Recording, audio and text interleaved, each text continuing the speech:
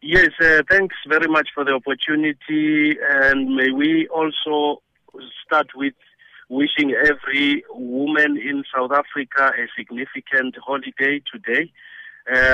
Yes, in a sense, we think it's also significant that we've come to a stage where we can take the past engagement with our stakeholders, which was an intensive process.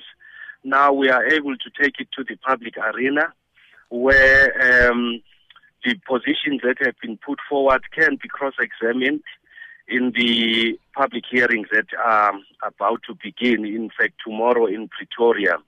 In the past, as you have asked, there's been a lot of consultations and engagement. You must remember that some of our stakeholders were opposed to the whole issue of the commission, but we are happy to say all are on board and are believing in the process as maybe some of the means with which we can stabilize the higher education and training sector.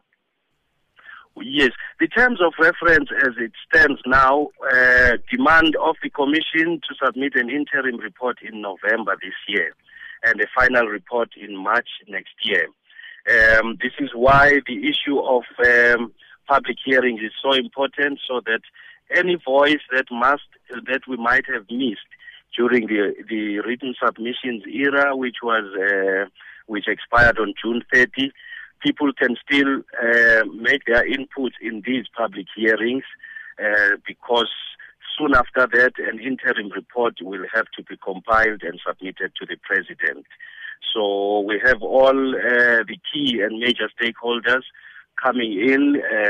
In Pretoria, for instance, we'll be having the South African Union of Students, the Witwatersrand University, the Department of Higher Education and Training. They'll all be making their presentations, and the chairperson and the evidence leaders will be cross-examining those views. They are very welcome. This is not a restrictive process. It's a very open process. This is why it's taken to the public. Members of the public are welcome to join, listen in, and they'll be able to make their inputs during the question and answers time. And those who still feel very strongly can still submit their written submissions. We're still accepting those, even though the deadline has passed. And what are the venues for these public hearings, and also what can people expect in terms of the process as it will unfold? Yes, in Pretoria tomorrow at the Semi-Max Council Chambers, that's where everyone can join us.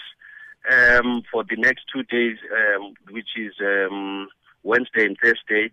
From there, we move to Van der Bijl Park in the Vaal. There are details at the website, on the website of the Department of Justice. There is a link to the Commission of an Inquiry into Higher Education and Training there. And in terms of the program, Sakina, as I say, we have all of the key stakeholders participating. There'll be student representations, there'll be university councils, there'll be government departments that are relevant to this process, like the Treasury, like the Higher Education and Training, and there'll also be members of the public who have made their submissions in written form, and those that were deemed to be worthy of cross-examining and interrogating further will be selected to be part of the program as well. And it's going to be on a nationwide, it's got a national footprint, because after that we'll be moving to all other provinces until mid-September.